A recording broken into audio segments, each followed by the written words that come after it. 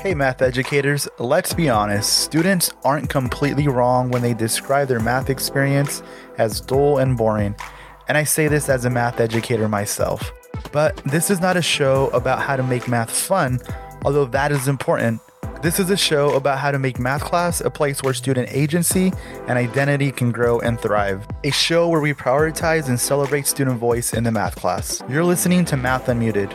I'm your host, Mario Valdez, an educator and lifelong learner. Here on this show, we have candid conversations with math educators who are passionate about working together to elevate student voice. Replace "I have nothing to say and I don't care" with "Let me tell you about my thinking and I wonder if."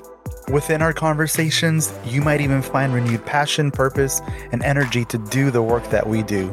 Tune in for bi-monthly conversations. Click on the subscribe button to stay on top of unmuting math in your classroom, and follow us on Twitter at Math Unmuted.